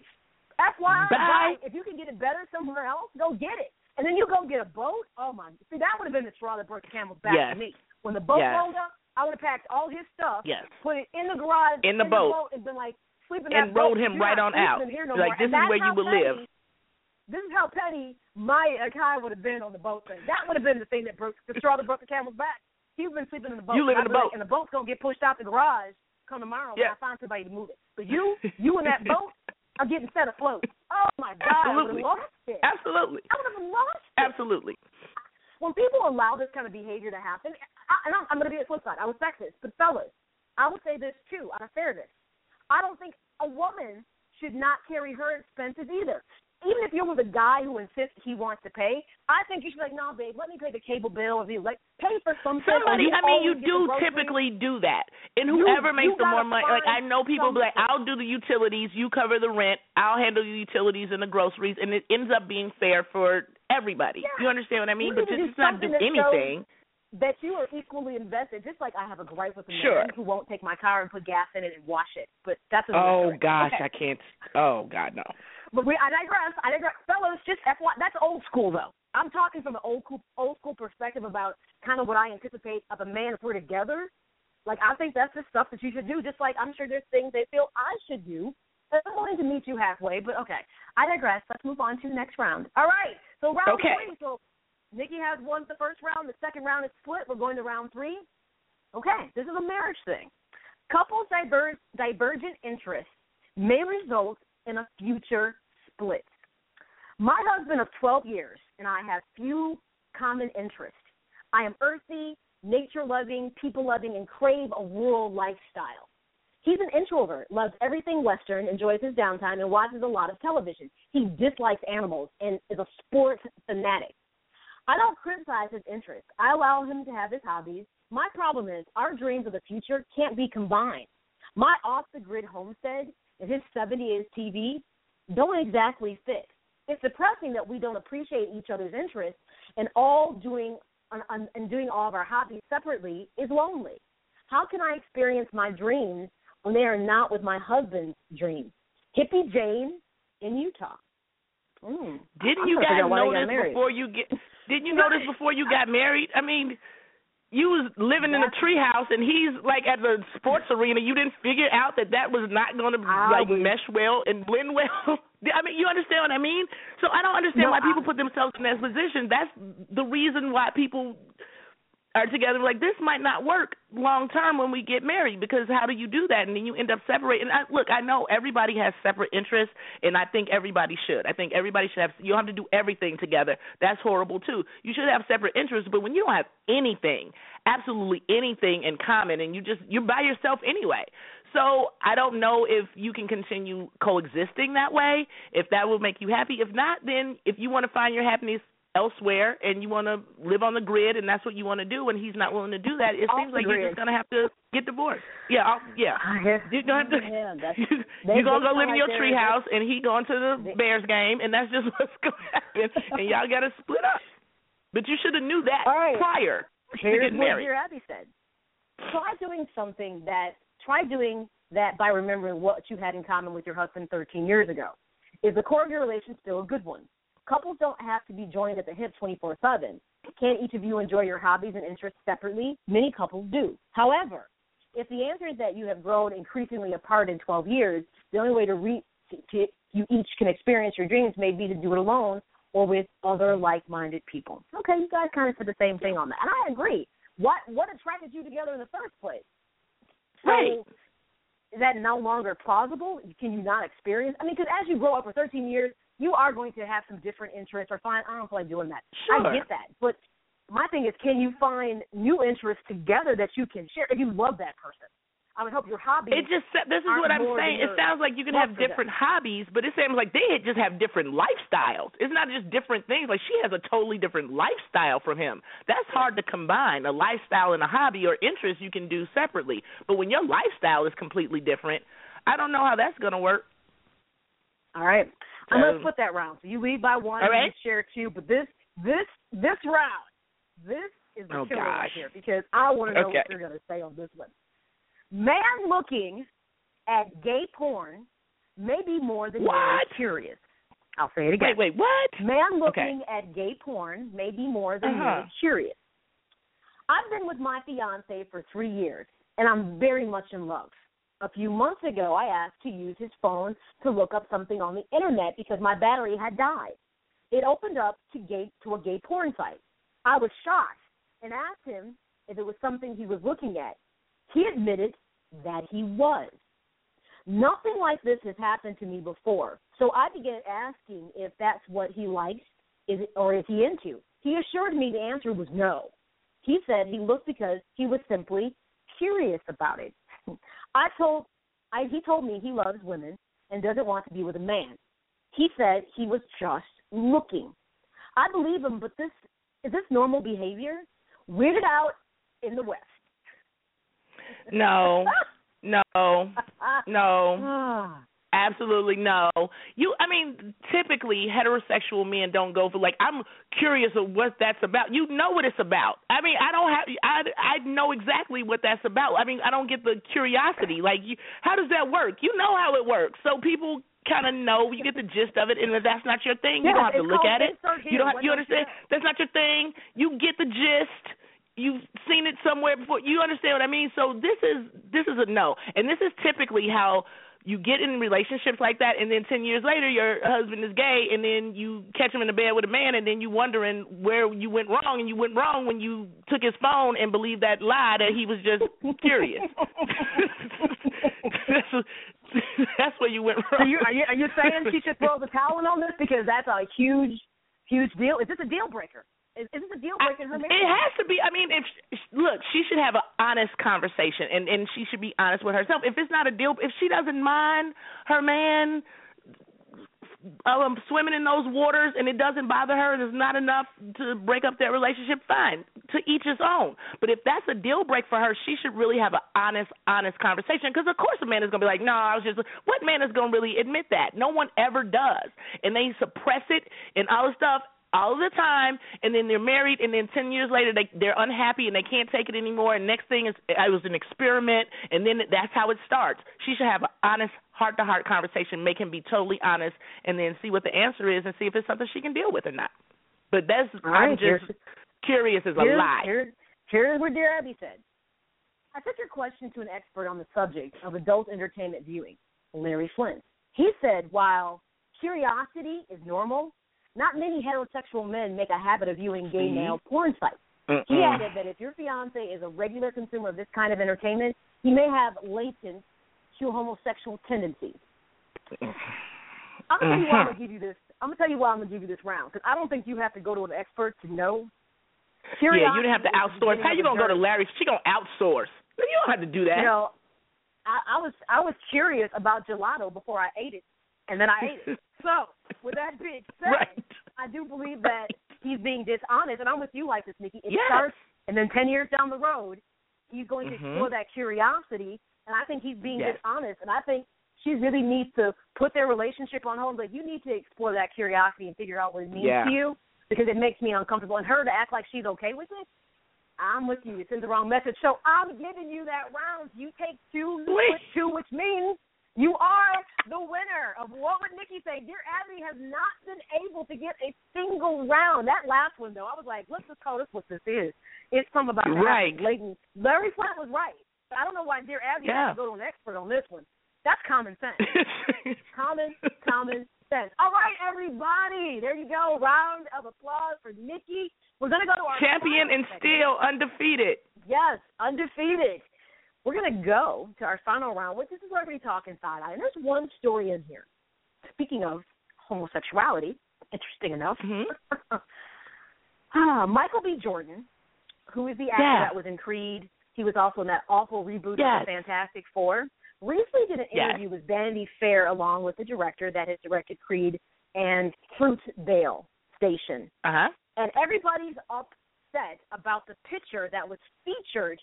They feel that it had very much homosexual tendencies. Stupid. I can't wait to talk about this. I'll be curious because somehow it went right over my head. But we'll talk about it after our final break of the show. Everybody, you're tuned in to the Mario High. So I'm Brian featuring me and Nikki Brayden. It's a smoking gun. And we're going to pull the trigger when we come back. Everybody, stay tuned.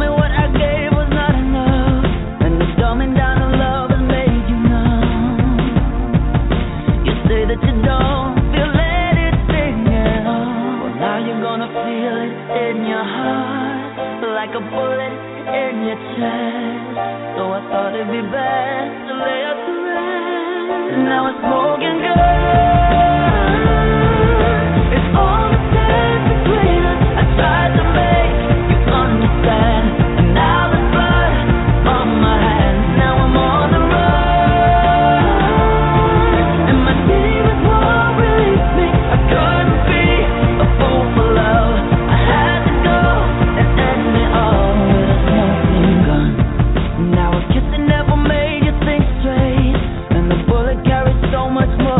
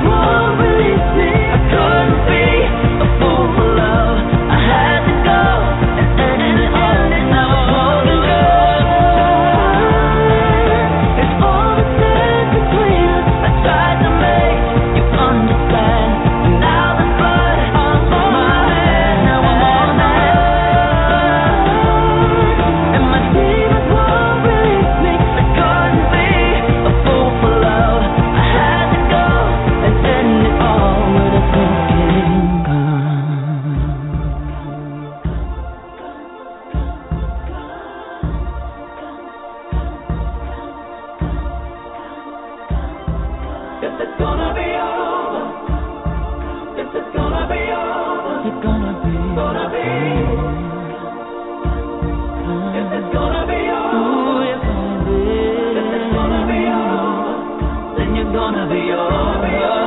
It's gonna be, oh, you're gonna be over. It's gonna be over. It's gonna be over. Then you're gonna be over.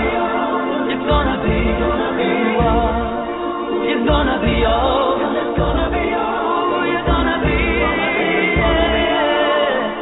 you're gonna be over. It's gonna be okay. You're gonna be over. It's gonna be over. You're gonna be over.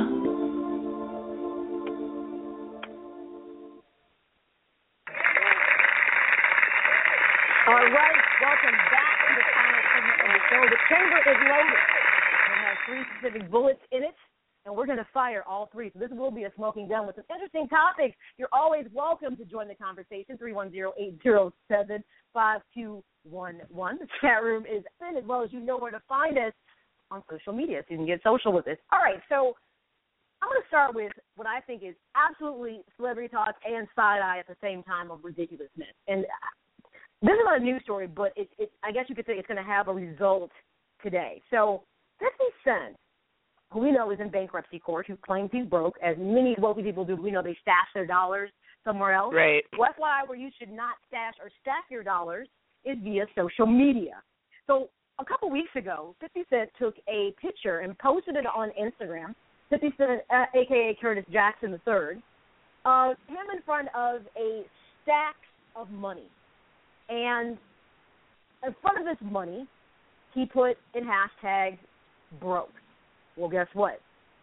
The Connecticut judge that's overseeing his case, Judge Ann Nevins, didn't take comment to his Instagram post and is calling 50 Cent back to court, and today is the day that he has to make his court appearance to explain being broke in front of stacks of cash.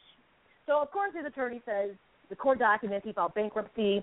Several factors he cited that, he had some legal disputes, some business dealings that have, pretty much run his finances to the ground. Though, we know for years 50 Cent had bragged about, what vitamin water did for him. The judge did not take kindly to him saying, if you're broke, then what is all that money? And it was a lot of money in the back of him. I wonder how much it was. He has to answer for that. Well, he's probably going to say it was all was. This is what we don't totally when people like 50 Cent and Kanye West say they're broke, they're not broke. Right. I mean, the judge should know that. You understand what I mean? Me filing bankruptcy means I'm broke. Them filing bankruptcy means they might still have $2-3 million laying around because they worth so much more and they have many more assets, but they still can have $2 million and technically be broke. So I think the judge should understand that. I don't know how much. I didn't see the picture, so I don't know how much money it was. It was a lot. Mind you, Curtis. We're gonna call him Curtis now because this is a legal issue. We're gonna go with his government name. So Curtis. Okay, Kurt. Said, look. He was like, hold up. He's like, that wasn't real money. He filed court documents saying that wasn't real cash. It was fake money that I had stacked there. You better believe they scrutinized that photograph and determined how real it was. That's what they called it back. He tried it. Look, Kurt. Do you ever wonder though? See, this is that narcissism that exists for people who, when you are a celebrity, you got to be mindful. If I say I'm broke, I'm going to probably act like I'm broke until my bankruptcy has it's been decided and it's done. I'm not going to do anything that's going to jeopardize or put me in harm's way because she may say, well, now we need to reevaluate some of your financial records to make sure you're not, having money. You have all these cash assets that you have stored to the side. It was a dumb move. We know that, but we know that Curtis loves Instagram. He loves it. He's addicted to it. Yeah. He's always posting stuff. He is. So, yeah. So today's his day in court. We'll see what happens. If she buys, it was fake money. It wasn't real, Judge. I swear to God. It wasn't Monopoly money, but it was real. It wasn't real. It was fake. I cleaned out every dollar store in Staten Island. Get rich and die lying, boy. You lying. Get rich and die lying. You better believe Curtis is lying today. He's trying to come. He's lying. Listen, people, lay low when you got legal issues going on. I mean, I didn't put Cat Williams in the mix, but let me just go ahead and say my gosh. Cat Williams needs intervention because obviously he's got drug issues. So the first issue was in Jacksonville last week. He assaulted a store clerk after she just threw some goggles at him. They were having an argument. Granted, they were saying the argument was with two women. What they didn't disclose was if he actually punched a woman, if it was another store person. So he got that, he leaves, and then I guess gets into an altercation at a show he has. But instead he got stumped out, but he still got arrested. Cat Williams is too little. He's like Bruno Mars. Dude, you're too little to be exciting any kind of altercations with anybody. You're a little guy. Keep it. And then wasn't it like Beanie Siegel or like that crew? I'm like, what are you fighting them for? Yeah. Like, what are you fighting them for? People who query, who don't just say they're hardcore, they really are hardcore. And Cat Williams, you're little. They're going to stomp you out like you're a roach. Man, knock it off. Right. Cat Williams, I remember a story about how he actually had adopted. I think at this point, somebody, if they're not legal age, somebody needs to remove the children from his custody because his decision-making leaves something to be desired. And he's just on a spiral. He was trying to make a comeback. He's off the rails. He's way off the rails. He's and then they just raided his house, and found drugs and guns and all of this. I'm like, it's just one thing after another. I'm like, every day you get in trouble. I've never seen such a thing. Like, every day you get in trouble. Every single day there's an incident. Every day, that's crazy. I know there's something about being relevant, but sometimes you got to lay out what being relevant means, and this is not the way to get press. This is not good. Good press for you. No. All right, no. Another story out there that's got some controversial buzz to it, because we talked a bit about homosexuality in the last segment. Michael B. Jordan, who is an emerging black actor who who was in Creed, who played Apollo Creed's illegitimate son. That's going to probably be the thing that made him a household name. But he's been in other things like that awful reboot of the Fantastic Four, which I'm sure he regrets. Fruitville Station. He was in The Wire. He started on The Wire. Yeah. He started on The Wire. So he's really kind of exploded onto the Hollywood scene, getting some big roles. So, of course, him kind of being the new it actor within the black community, Vanity Fair probably wants to say, we're not biased. We talk about everybody.